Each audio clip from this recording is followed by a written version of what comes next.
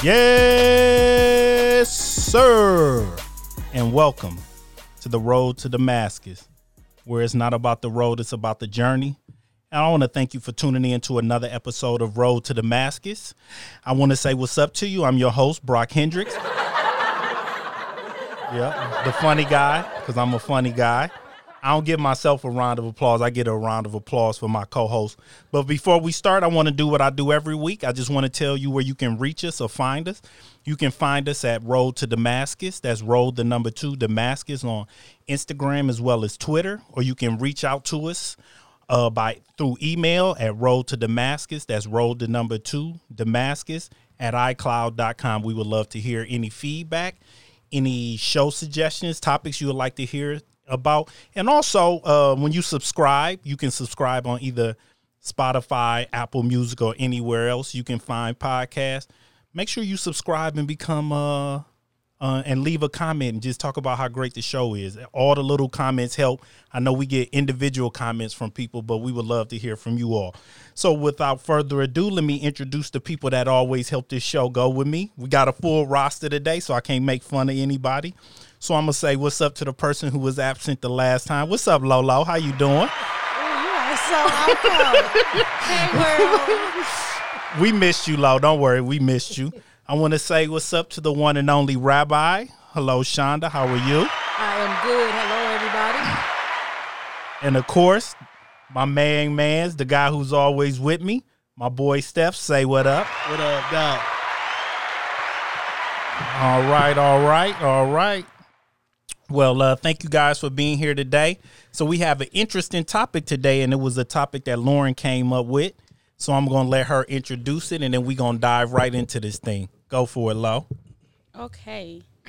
So the topic for today, generational curses. She gave us a little dramatic pause there. Right. Like, Are they actual curses or things we invite in ourselves? Generational curses. Are they actual things or things we invite in ourselves? It's going to be a heavy one today, but we're going to help you lighten that load, Lauren. Woo, thank you, Jesus. So we're going to start with the pontificator who always pontificates for us, and that's you, Rabbi. So go ahead. We'll start with you. Well, okay. I thought about this topic, and I kind of played around with it a little bit. That's because I'm not actually sure that there are generational curses. Okay, I'm not really sure, and we'll get into that as we get into the show. So I just said generational curses versus generational choices. So let's just see what happens with the show. Okay. You're gonna give us a dramatic pause there too. Tune in next week. Since Lo started the topic, we're gonna go with you, Steph. What do you think? Definitely is generational curses. Sorry. Definitely. Okay. Just like you got generational blessings, you got generational curses. Generational blessings are the ones that, we inherit if it's like our family, construction, right? Construction was up for the grabs, whoever wanted it. But it had to be exploited. Generational curses are the exact same way. They are there, and they have to be exploited. Some of them are innate, and then some of them are actually pounded in by people around us that haven't been able to break those cycles. Okay. All right. It's gonna be interesting. We're gonna see where this goes. It's gonna be interesting. Okay, Lo. What are you thinking? So I feel two-sided about it. To piggyback on what Stephen said, I absolutely believe that there can be things, good things and bad things, that can pass on through a generation. But I am big on saying that these are learned behaviors. Somebody had to teach you that in order for you to do it, right? Or you had to see that in order for you to even get that seed planted. So that's how I feel about it. I think that it goes both ways. Okay, so to give I believe in generational sin, not generational curses. And we'll dive in a little bit deep into this because I believe that every curse came from the original curse, which was with Adam and Eve. That was the original curse that none of us will ever be able to run from. Unless until, through grace, through Christ Jesus. But what we deal with fleshly all comes from the original curse. Now, I know we probably going to go around and get a scripture about generational curses. I'm pretty sure that's on somebody's docket written down. But I believe just like characteristics of when you're born, you might look more like your mother, more like your father, you more like they side, more like that side, characteristics, psychology. I believe in those things. And so to me, it's like a family might have, as my favorite Noel Jones would say, a proclivity. Yes. That runs within that family, but I don't believe that is a generational curse. So we'll dive into it. So the first question that I had to start with that is, and based on even everybody's, because sometimes I change the question up, but we'll start with what I just brought up, Adam and Eve. That was the original curse, right? So what's the scripture? Is it in Exodus that talks about generational curses, I believe? Exodus 34:7, that the iniquity of the fathers is passed on to the children and their children's children, even into the fourth generation. Right. So we know about that. So that's where it comes from. So the question then becomes, are we still believing, operating from a show we did before on the Old Testament principle, or are we walking now in the New Testament of grace? So I'll start with you, Lo. Well, we know that we were born in sin, right? All Correct. of us know we were born in sin. Listeners, we were born in sin. Now, I was born in a hospital, but but in that hospital, sin was in you, okay?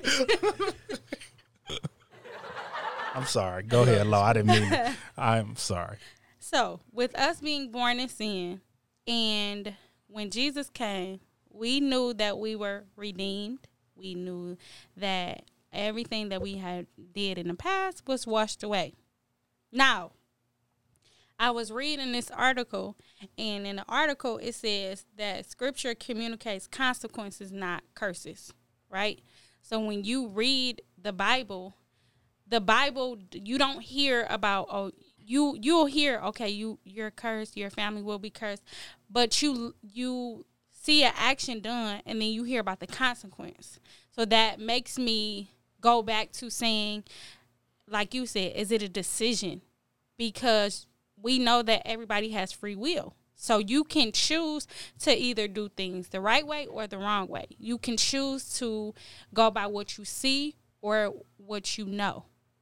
So I absolutely think that when people talk about generational curses, we don't ever talk about the fact that, yes, we were born in sin. Yes, our ancestors and people before us, they did things. But when Jesus came, those things were washed away. So we had a fresh slate to do something different if we chose to do so. Okay. And before I go to you, Rabbi, I'm going to do one of your moves. So I went to Merriam-Webster and I looked up the definition of curse. Okay. And we had to get down to the third definition, which was something that is cursed or a curse. I will make this city a curse to all nations, Jeremiah 26:6, King James Version. Now, that was in the definition in Merriam, so they gave that as an example. The first definition for curse was a prayer or invocation for harm or injury to come upon one. People believe that there is a curse on their house, i.e., so that says people believe there is a curse on their house. So Lauren, that first definition would back up what Lauren said about it being a choice because you believe our house has a curse upon it. So what do you, go ahead. I agree with Lauren. I think that the curses that are spoken of in the Bible appear to be more like consequences for disobedience towards God, not an actual curse. By the same token, I think we have to be careful when we talk about generational curses, so that we aren't promoting or implying victimhood where people feel helpless to change their circumstances. So I think it kind of robs people of accountability for their actions. When you make a choice, you choose the consequences. Will it affect your kids? I don't know. When you go to the doctor, they ask you about your family history. You know why? Because it's important. And it's important because if your mother or your father had certain illnesses, you lived with them. You were in the same environment. So chances are you had those same patterns, which would result in the same illnesses. It's not a curse. It's socioeconomic. It could be where you live. It could be poverty. Maybe you live in the place where a salad is $9, but a double cheeseburger is 99 cents. And if you have to make those kind of choices, then there are consequences that you have later on. Doesn't implicate a curse. You still have some responsibility. So, yeah, I still think you got some decisions to make. So what you're saying is that you don't want it to, that you believe that there can be choices. And Absolutely. That you don't want people to then say, well, I'm not accountable for that. That's why I'm fat because. Right. It's generational. Right. My mama was fat. My grandmother was fat. It was just, I'm predisposed to being fat. And maybe that's the case. Or big boned. You know, let me tell you something about bones. Okay. Bones are only going to be so big. Your bones don't make your pants fit like that. You know, they just don't. So, you know, we honest around the table. Right. I'm not skinny by any means. You know what I mean? I represent for the big girls, but take some responsibility in that. Absolutely. I didn't get this size watching other people eat, and you didn't either. You know, you have to have some onus on what's happening in your life. And I think we make people lazy and unaccountable, and you can cop out by saying, oh, it's just a generational curse. No, you need to choose something different. Absolutely. Steph? All right, so I believe, I agree with what you guys are saying. I think maybe sometimes we get mixed up with just in the word curse. Right. You know, when somebody thinks about a curse, they think about like this black plague or whatever. It just comes around, and it's something that actually you can't escape from. Generational curses isn't a sentence. It's more so like an innate sense in your bloodline. I put it like this. I'll say a story. You know, I like my stories, right? When I was younger, kindergarten, I've never seen anything sexual ever, right? I'm wondering why I'm in school and I'm seeing a little girl. We're the same age. We're back behind the clothes or the hangers. I'm small enough to fit back there at the time. And we're back there playing house. I want to see this. I'm pulling my pants down. She's pulling her pants down. I'm looking, and I don't even know why. I like just looking, right? Right. So now as I get older, I'm hearing my uncles, my cousins, and they're saying things that, you know, that actually take to my liking. Right. Now, I've never, I didn't act on anything at the time, but they're teaching me. And I'm listening because I like what I hear. Mm-hmm. And so I can say for certain things, unless it is broken, right, it becomes an issue. A generational curse requires fertile ground. Has to be cultivated. When somebody is constantly talking about it and telling you something, then you start to act on it. Once you begin to act on it, it begins to build. Those things need to be broken. So until you become that generation that says, you know what, no. We're not going to do this. We're not going to teach our sons and our daughters the stuff that we were taught to say, oh, it's okay to do this. Yeah, you looking at, man, do you see that? Look at that right there. Nah, you got to break it. And then it begins to be an area to where you can glorify God in. God was nowhere around that. So when God is nowhere around, it becomes fertile ground for the enemy to be able to instill. Right? So we talk about generational curses. A lot of that stuff is innate things within that personality of the one person. All it takes is one person to start something like that. Then it begins to build. It's like a snowball. Snowball never stops if it's going down a mountain that's steep. It just constantly builds and gets bigger and bigger and bigger until it hits somewhere to where it gets some friction. Then it stops. If every generation is a slippery slope, it gets no friction. But if that one generation becomes that spot in that mountain to where that snowball encounters some friction, and the friction meaning applying God to our lives and saying, you know what, this needs to be broken. I'm seeing that this is an issue. This was an issue with my uncles. Was an issue with my brothers. This was an issue with the generations before me. And then they even talked about the generations before that.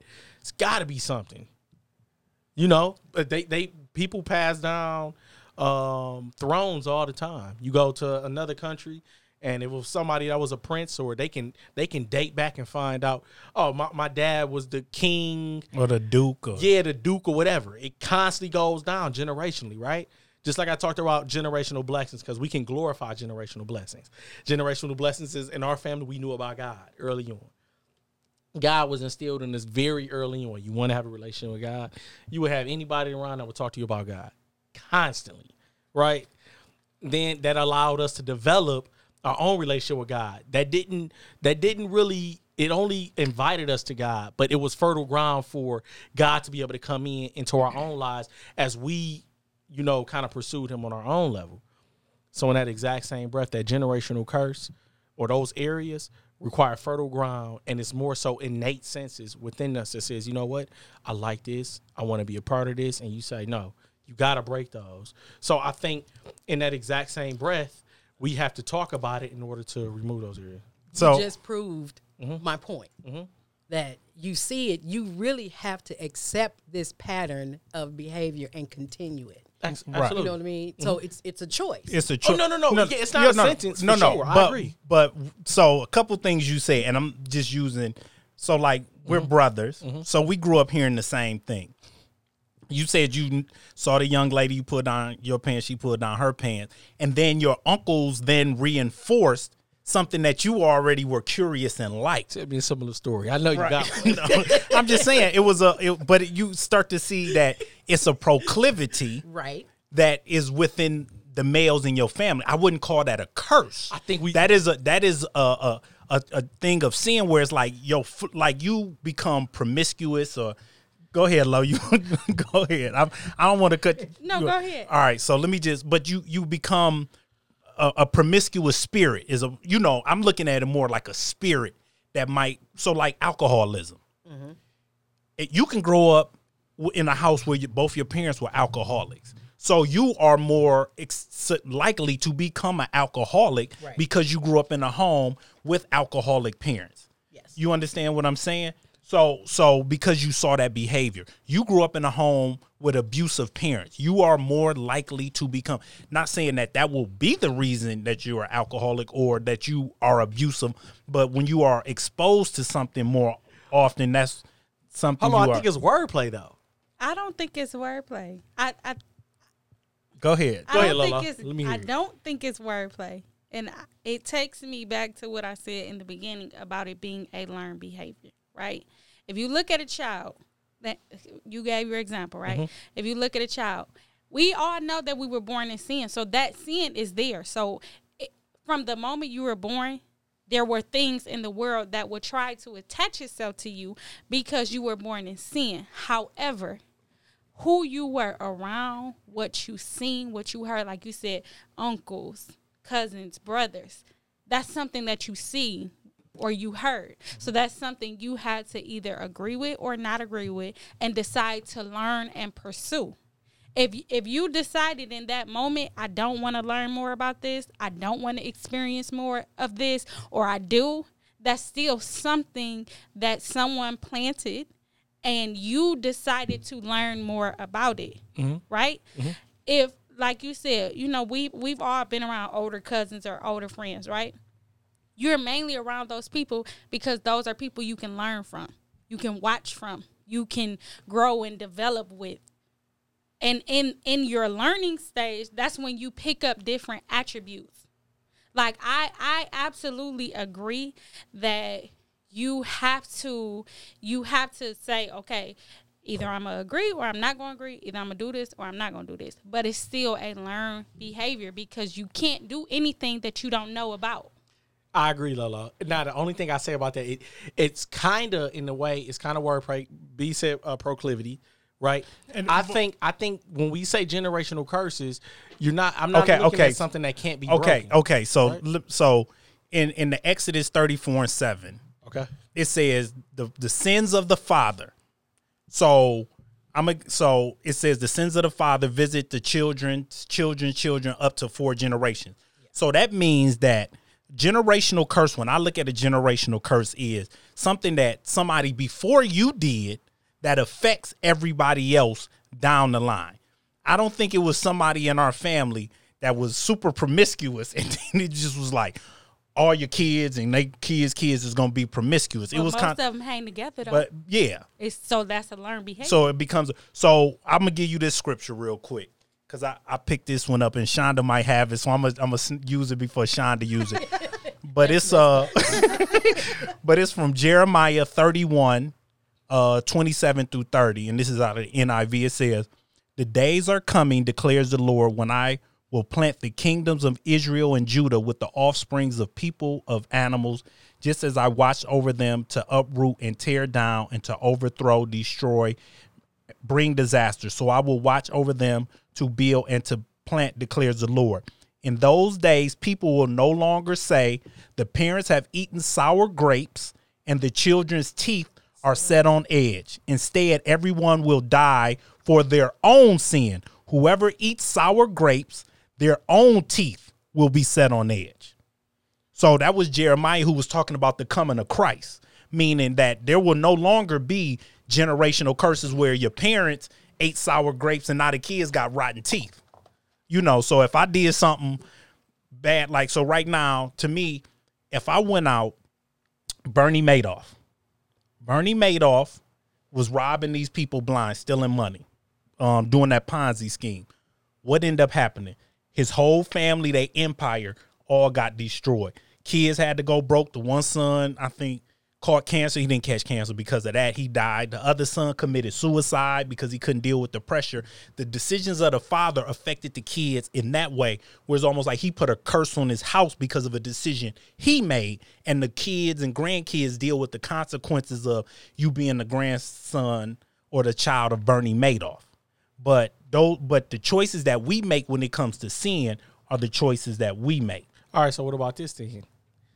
Somebody's adopted. They never meet their biological parents. Okay. And then they move, years later, they find their parents. They're wondering why they had these behaviors and these certain things that not in a way plague them, right?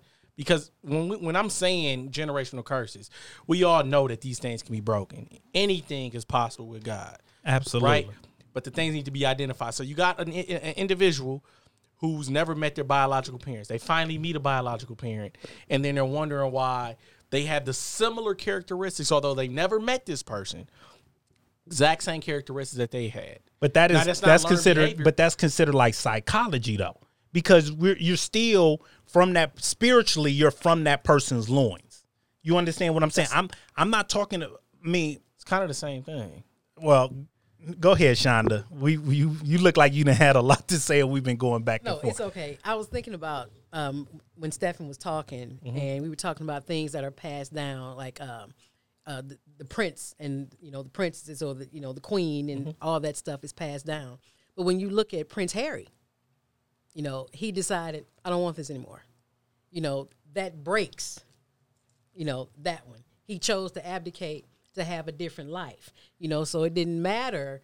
I think that's the whole point all of us are making in different ways. There are some things that you get from your parents, like your eyes, you have your dad's face, you know what I mean? And so do you, you know what I mean? So there are some things like that you get. Other things you learn, and at some point you're taught that this thing is okay or that this is acceptable, and we adopt that. But the sins of the father that were visited upon the children really dealt with the rebellion against God. And then you notice those children had the same rebellion. They chose, to continue that rebellion against God.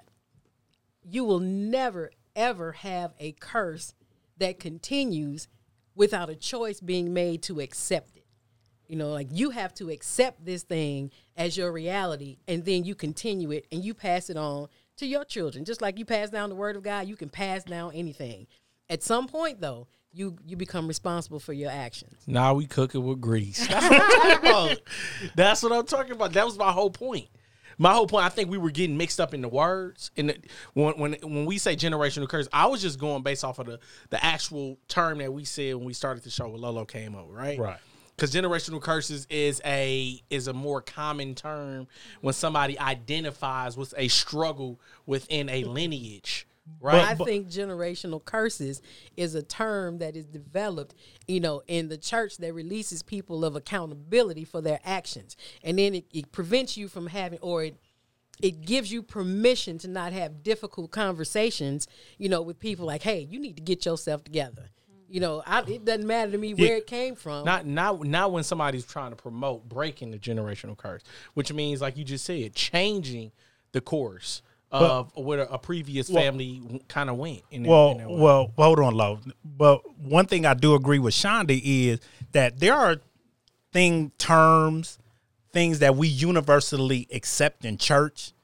And it's like, well, why do we universally accept it? Is it just because we've heard? You can hear something over and over again to the point that you start to believe it. Mm-hmm. And I think there are terms and traditions and things that we do within the church that we've done it for so long that we just think, well, that's how it should be. That's how it is. I mean, you understand what I'm saying? Where a generation is coming up and is asking questions that were never asked before, that are saying, like, and I've used this example on several previous shows.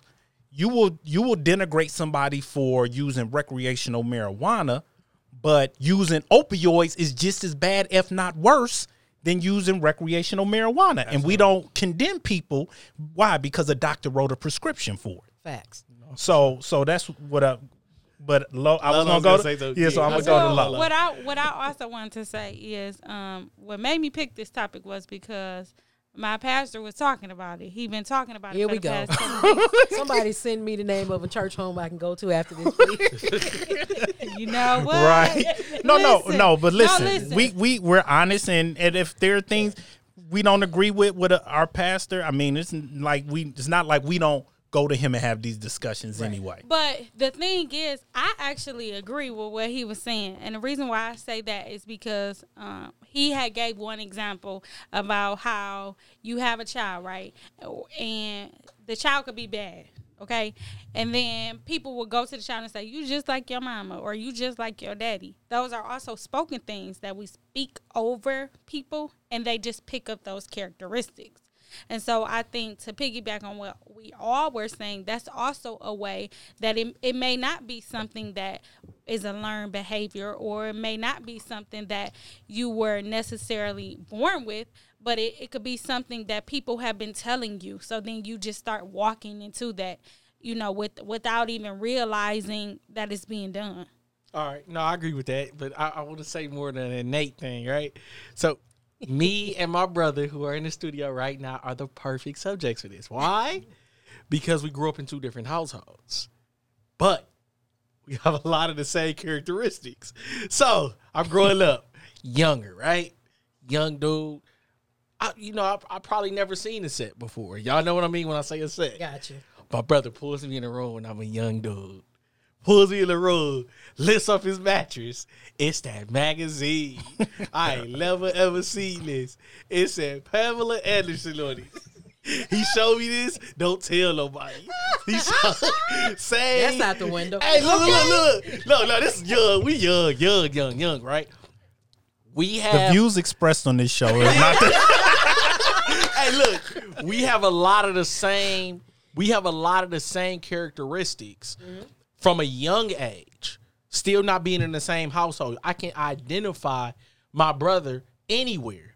We have a lot of the same issues, a lot of the same struggles, right? That goes to show it's got to be something that is within our loins, that is generational, that we have to say, you know what? This stops here within our family. You can break that. Now, when we're young, it's a sentence. Oh man, I'm struggling with this. I'm struggling with that. Some things other people struggle with, I've never struggled with. When it came to anger, I really didn't struggle with that. That wasn't something I struggled with. I struggled probably with not speaking up as much. I struggled definitely when it came to, women and all that kind of stuff. Yeah, that was a struggle for me. But then as I got older, I began to see, if I don't take a hold of what the issue is now, then I put that into my kids, right? I think we talked about it at a previous show in the relationship thing. We said, whatever you don't heal in your singleness spreads like a disease in your togetherness. So whatever you don't heal, and being a single parent or being a non-parent spreads like a disease in your kids also, right? It's kind of the same recipe in that regard. We have to break those areas that we identify that have been a struggle. We talked about the food thing, right? And we said, I think Lolo had kind of put this when she created this topic. She said it like somebody has an issue with high blood pressure, diabetes, something like that, right? We can date that in saying a generational diet, right? Has a generational diet been an issue? Because whatever the condition of the parent is at the time when they have the baby, that can be an onset of whatever the child is going to deal with, right? Correct. So the diet of the parent, they even had studies to where athletes have babies. The baby comes out athletic. Well, I mean, but that becomes a Right? No, I'm not saying like no, abs and but pecs and all that. no, You know what I'm but that saying? becomes You know what I'm saying? but that becomes like a sociological or psychological type, because that was like your mom was a track star, your dad was a basketball player. Right. You're gonna You grow can't up make in a kid run a 4.3 though. no, but I'm saying you're gonna grow up in a home trained where you to. can be Right. more athletic, where you're gonna be exposed to sports. You might be doing things like Michael Jordan. Kids ain't gonna be Michael Jordan, Right. but that don't mean that they can't be good basketball players. Right. Actually, I think his son kind of flamed out. Right, because in of the college, pressure of being Michael of Jordan. being Michael Jordan's son. You're talking So about Magic Johnson. You said flamed out. I thought you were talking about. burned out. Oh, I Okay, thought maybe. you mean. You can't take no nap. No, before my the show. goodness, No this more. guy. I Oh thought she no, meant. bro, you was on a no another planet Yeah, right Lord. there. Hold on, yeah, okay. No, And we're back. and we're back. The views expressed on this show are not necessarily those of the show's producer, the show's host, or the Okay, that's- that right. part. That's at the top of the show. right. Yeah, no, but I ain't mean it that way though. You know what I'm saying? No, I get what you said, but no, like, I mean, LeBron James' son is playing right now, and he's becoming well known and things like that. You've had baseball players. Barry Bonds' dad, Bobby Bonds, played pro baseball. Barry Bonds was better than his dad, but he grew up in the clubhouse. He grew up Right. in that environment, so it pushed him. And he was able to learn, and it's like, oh, I can be just as good, if not better, Right. because you learn from, LeVar Ball. He said he married his wife. He wanted his wife to be a certain height, all this other stuff, because he wanted his kid. Like, all his sons are 6'5" or taller. Right. Two of them, like one of them 6'9". He got two of his sons into the NBA. Right. I mean, you understand? And that was through training. And he didn't play pro basketball. He didn't play. I think he got a cup of coffee for pro football or stuff like that. So those are the type of things that I think about. But when you talk about not growing up in the same house and things like that, but I think those are things that can be trained.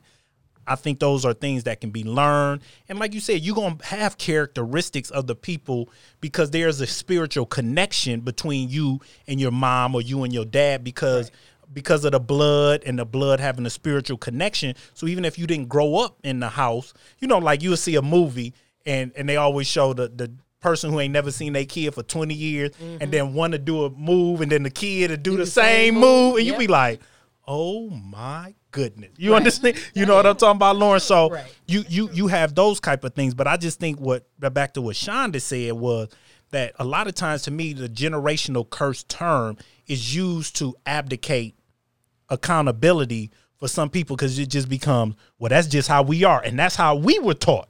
Well, I mean, you can't do nothing about that. That's just how we are. And it's like, you going to be that way. I mean, we freaks and all that other stuff. And, we French last name and all that other stuff. I mean, we used to hear all of that. So you start to accept it and believe it. And that's where that spoken word in New Testament, James says what? Power of life and death is in the tongue. So when you are reinforcing to somebody like Lauren said, or you just like your mama, you just like your daddy, you know what I'm saying? Like, say if somebody that is a liar and they kid tell a little lie, you be like, oh, there it go. There it go. That's how it started with your mama. You're going to be just like her when you grow up. And then that becomes a part of that whole situation. And how, I mean, like I said, like, because there are things that we see about our parents that we don't like and say, I'm not going to be that way. I'm pretty sure we can all name one or two things that we did to overcompensate for the things we didn't like our parents do, or we undercompensate because we don't want to be like our parents in those areas. Our dad is a procrastinator. So we try to do things not to procrastinate. Right. I mean, you understand what I'm saying? I'm pretty sure Lauren can name some things about her parents and she'd be like, that ain't me. I have nothing to say. Testify. Go ahead, Lauren. Testify. Go ahead. Go ahead. Testify. Go ahead. Testify, Lauren. Go ahead.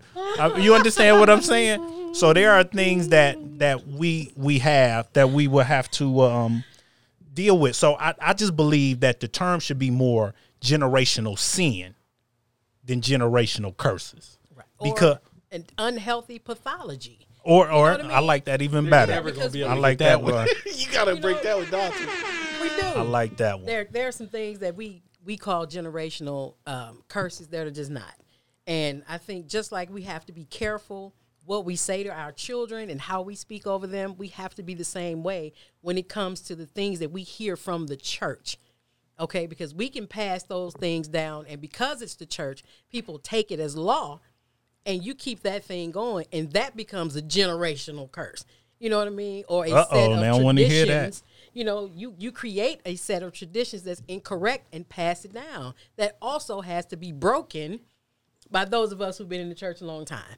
Okay, so there are some things like an unhealthy pathology, poor health, poverty, illiteracy, sexual violence. Those are things that can exist within a family, not because it's a curse, but it's been taught.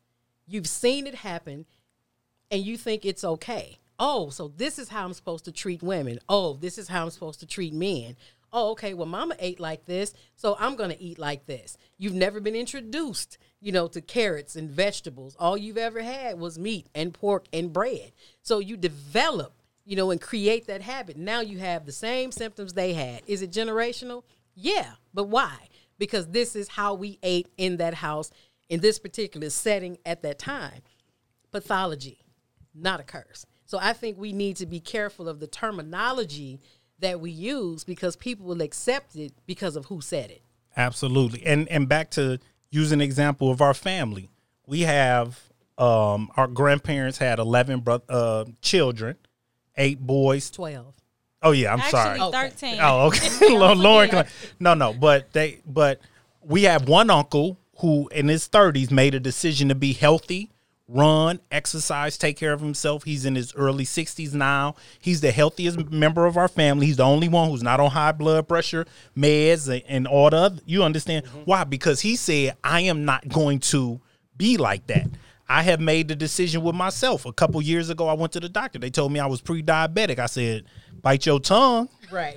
And after that, I decided to change my diet. I've changed my lifestyle. I work out. I run, everything. Why? Because I am not going to accept that I will be type 2 diabetic, which becomes a choice. Right. Because that's a lifestyle to become type 2 diabetic and things like that. So those are things where I could have just been like, man, I'm going to be type 2 diabetic and let me go on and give me some more candy and some carbs and some sugar and get this insulin number way up where I'm poking myself and things like that. So those are things that we have to understand. So that's why I think the term pathology, or like Shonda said, becomes more of the norm that we have to start to look at, because we know the church could give us information and we just accept it because it's coming from the pastor, it's coming from the church, it's coming from the building. So, but Lauren, you were talking about earlier. So go back into what you said, what the pastor had said, talking about parents talking to the kids, and that was the part you agree with. So that was the basis of you thinking about this topic? Well, yes, because I feel like we have heard generational curses forever. And you hear about generational curses, but I've never heard nobody ever talk about what they really are. Like, you just hear the term, generational curse, but it's like, well, because you think of it like, well, what is our generational curse? Right. And how do you really say, okay, is this a generational curse, or is this something I learned? Is this something I saw? And I think that when people really sit down and think about that, then they will be able to chew things better. and they will kind of understand why they are the way that they are. Instead of just saying, oh, this is a generational curse, like y'all said. Oh, it's been in my family for years and years and years. And, this is just how we are. Right. But why? Where did it come from? And I'll be honest with you, because we're in America, we look at everything from the lens of a Western civilization, a Western church, where, like Shonda said, there are things that are socio-economical that control the way people look at certain things. So even here, we talk about prosperity gospels. Right. Go to Africa, where the majority of these people are starving. Go to India, where the majority of these people are starving, and start talking about prosperity gospels. These people gonna look at you. Go ahead, Shonda. Say what They will beat you up. like we got devils over here, like spirits that be coming in the middle of the night, tormenting our kids, and you talking about a money line. No, brother, you better come here with some power and be casting out some devils. So that's one of the things that I like that Shonda brought up, was we have to look at why it is the way it is. If you can get a double, if you can get the 4 for $4 for Right. For $4. for $4, But the salad is $10. right? Well, what if you only have $5? So that affects your choice. You know what I mean? Maybe I want a salad, but I can't get it. And if you have to feed another person, the 4 for $4 can feed 2 people. Exactly. Where if I want the salad and he want the Happy Meal, that's what, $17. Right. And we only got 5. So we gonna get this 4 for $4. And you gonna shut up. Right. You know what I mean? And we pass that on. You reproduce after your kind. So how you do things, your children will probably do things. And if you're in a position where you just can't do better, until that child gets to a position where they can do better, your pattern is their pattern. And hopefully, when they get to a good age, they can make a different decision. Like for me, I was diabetic. Well, I still am. My A1C is just at a really good place. But when I found out, I had no clue. Went to the doctor. My blood sugar was 425. Wow. We didn't have a history of that in my family. My mother didn't have it. My dad didn't have it. Where did it come from? I guess I ate my way to it. And I had to eat my way out of it. It's the choice. You have to do it differently to go from an A1C of 11 to one that's 6.1. Listen, you have to make different decisions. Now there are a few people in my family who are diabetic. I'm like, so you just started the trend. You know what I mean? You just started the generational curse. You know what I mean? I'm like, listen, this is what you do to stop. That's my job now to say, look, this is what you do to change that. You don't have to be insulin dependent. And that's what we don't do. We don't get out and then show people how to get out. We get out, and now we are ashamed of what we had to go through, and that keeps us from helping other people get out. Now, to me, that's the key. That's the key. Why? And I'll go around the table. I'll start with you, Lo. Why do you think it is that when we get the key to what helped us defeat this thing, we don't go back and save folks? Fear. Sometimes people be embarrassed. Sometimes, like my mom used to tell me all the time, if something happens or something is said and it still bothers you or you can't talk about it, then that thing still has a hold on you. So you're not even in a free place yourself to talk about it with somebody else. No way. It's not happening. Okay. What about you, Rabbi? I think, shame, fear, and guilt. I think the reasons why people don't do it fits in one of those categories. Either they are ashamed of what they did to get in the situation or to get out. I think some people have guilt, that one of the most difficult emotions for people to experience is joy. People feel guilty about being joyous because I don't want to talk to you about my child because you've lost a child. Or I don't want to talk to you about my promotion because you're still struggling. So joy is one of those emotions that's hard for people to experience. So people feel guilty. You know what I mean? And then, of course, there's the fear. If I tell people the truth about me, are they still going to love me? Are they still going to care? If I tell them what I really had to do, are they going to allow me to stay in the group? I've just gotten to a point where I don't care. Shame is, I'm bad. Guilt is I did something bad. You know what I mean? You have to be willing to sacrifice your own feelings to help somebody else get out. Vulnerability, transparency. You want to follow that one up, Steph? What was the question again? Oh, I know you're not over there asleep. No, I'm not. I was actually writing some stuff that I stopped to start listening because I always got to drop the pen. You know when You over there? Look, I got one today. Yeah, there you go. No, the question was, why is it that when people get the key that help them to overcome a pathology or a generational sin or curse or whatever term that we're using, why is it that they don't come back then to give the other people the key to help them to get out? Sometimes they do, but people refute the idea that generational curses exist.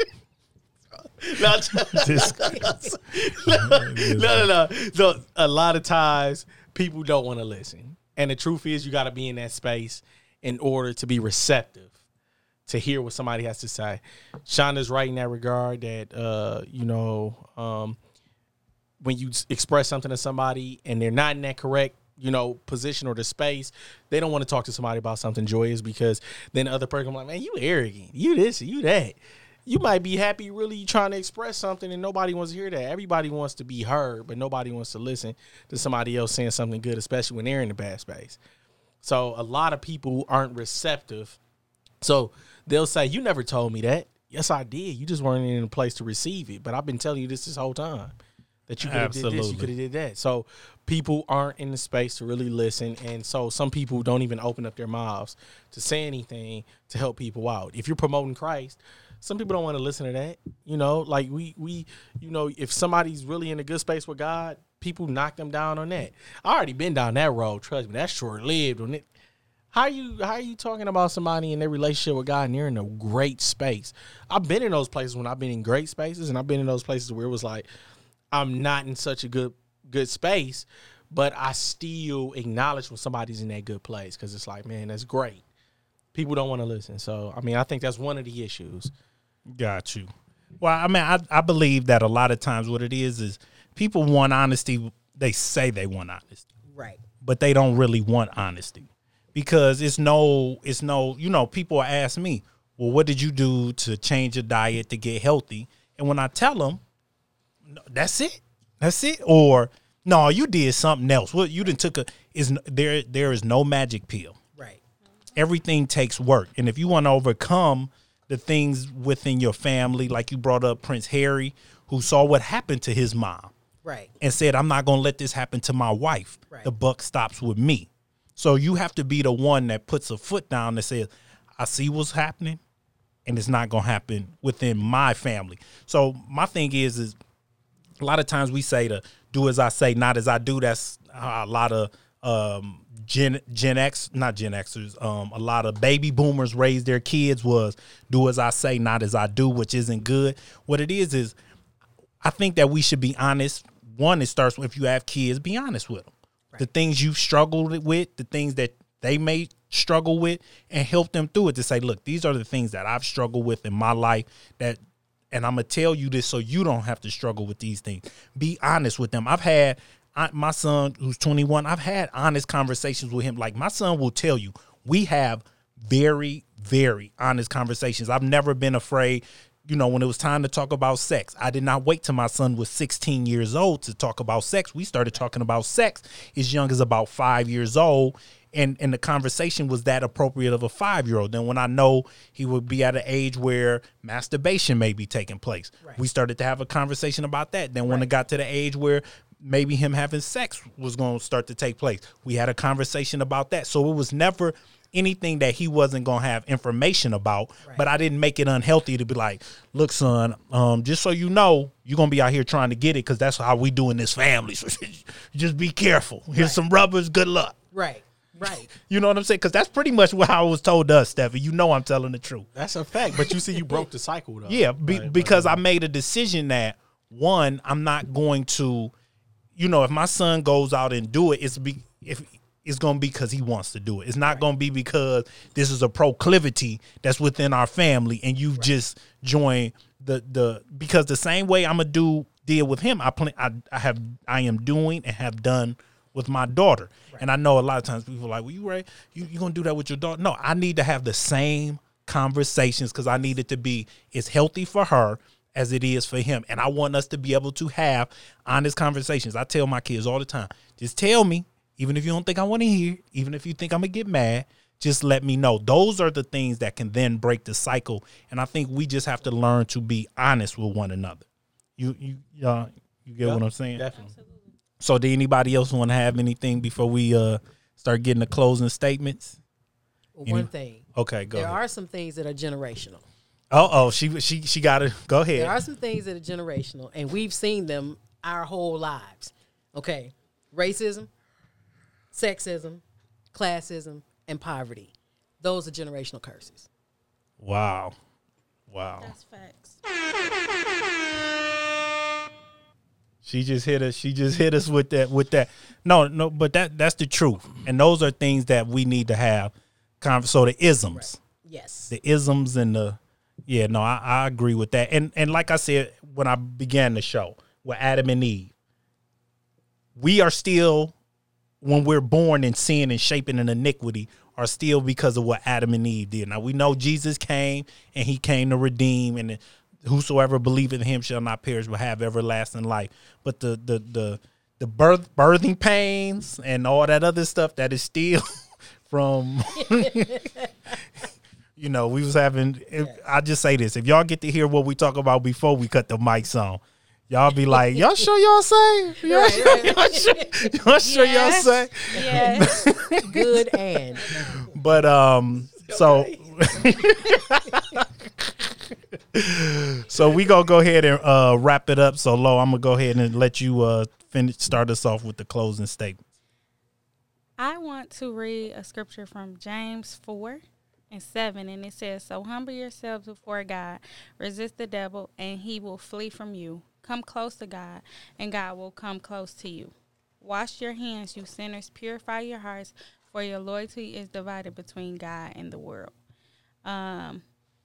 What I want to say is that whatever decision you make, and I'm sure I've said this before, but whatever decision you make, good or bad, whatever consequence that comes with the decision that you make, good or bad, make sure that it is a decision that you have at least talked to God and discussed with God first. There are several things that will try to come against you. There are several things that you will experience.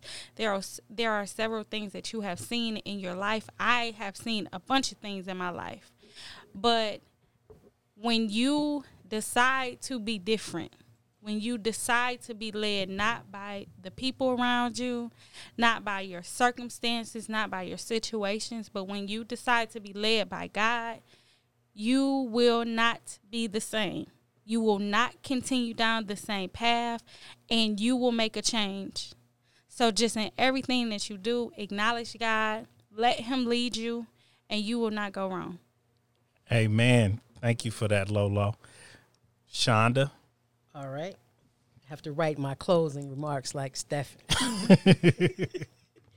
This inability to envision a better future for oneself, or the belief that your future is at the mercy of this guilt that we've grandfathered in, leads to feelings of hopelessness, stagnancy, and depression, all of which decrease the likelihood that you'll do anything to change your circumstances. And when those circumstances don't change, we point to the curse as the cause, while unknowingly reinforcing the problematic behavior for generations to come. So if there is a curse, it's the one we cast every time we deny our ability to change the trajectory of our own lives. Mic drop. Amen to that.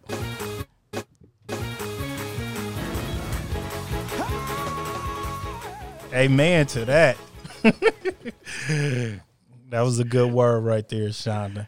Go ahead, Steph. All right, generational curses or generational consequences. You can choose your term. God always has a plan for freedom. There's redemption in Christ Jesus. So identify the struggles of your family and within yourself, and open up those areas and surrender those areas to allow Christ to come into your life to perfect you. Even in the areas that you don't even know that may be a struggle that God is trying to heal you from, pray, like any areas that are hidden, any areas deep down that you don't even know of, areas that may be areas like we had talked about, slippery slopes and things like that. Open up those areas and allow Christ to come in and perfect you so you can, be reshaped. So trust God. Amen. Amen. Well, I want to thank you all for your closing statements. I am going to read a scripture in my closing statement, which I rarely do, but Romans 10, 12 through 13 says, "For there is no difference between Jew and Gentile. The same Lord is Lord of all and richly blesses all who call on him. For everyone who calls on the name of the Lord will be saved." So I look at it as an individual fight that we have to understand that we're fighting.